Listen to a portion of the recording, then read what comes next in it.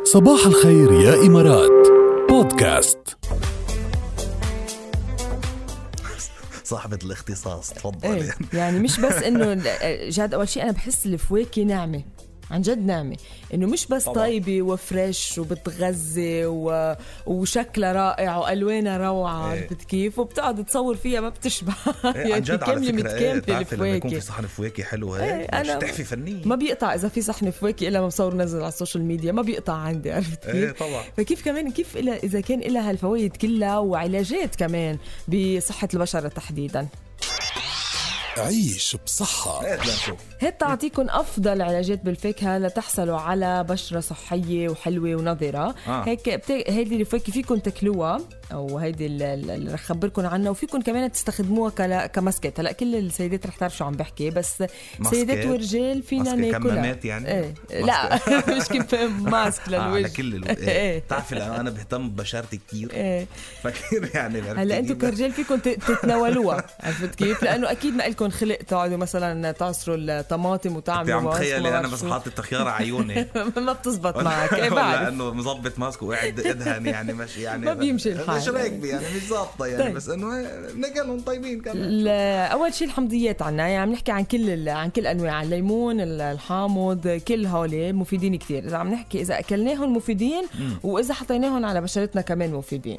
هات لنشوف. الجوافة كمان. الجوافة بس كيف بتحطيها؟ عم فكر كيف الجوافة إلها مسكات معينة. هلا مش عفوت كتير بالديباج، نطحنها ونحط لها شوية عسل مع شوية لبن. كيف؟ بس هلا خلينا نتناولهم أفضل. تخيل واحد شوف مرته عم تعمل شو كوكتيل حياتي، لا ماسك حياتي ماسك. هلا أنا بعتيني على السوق اشتري لي كل هالفواكه تتعملي لي ماسك بالآخر. وبيركب المشكلة وبتقول له ليش الماسك لمين؟ ليش أنا بهتم بجمالي كرمال مين؟ ايه وخد على مشكل ما ادري شو هو، يا حرام دافع حقهم كده دكي وعتلان.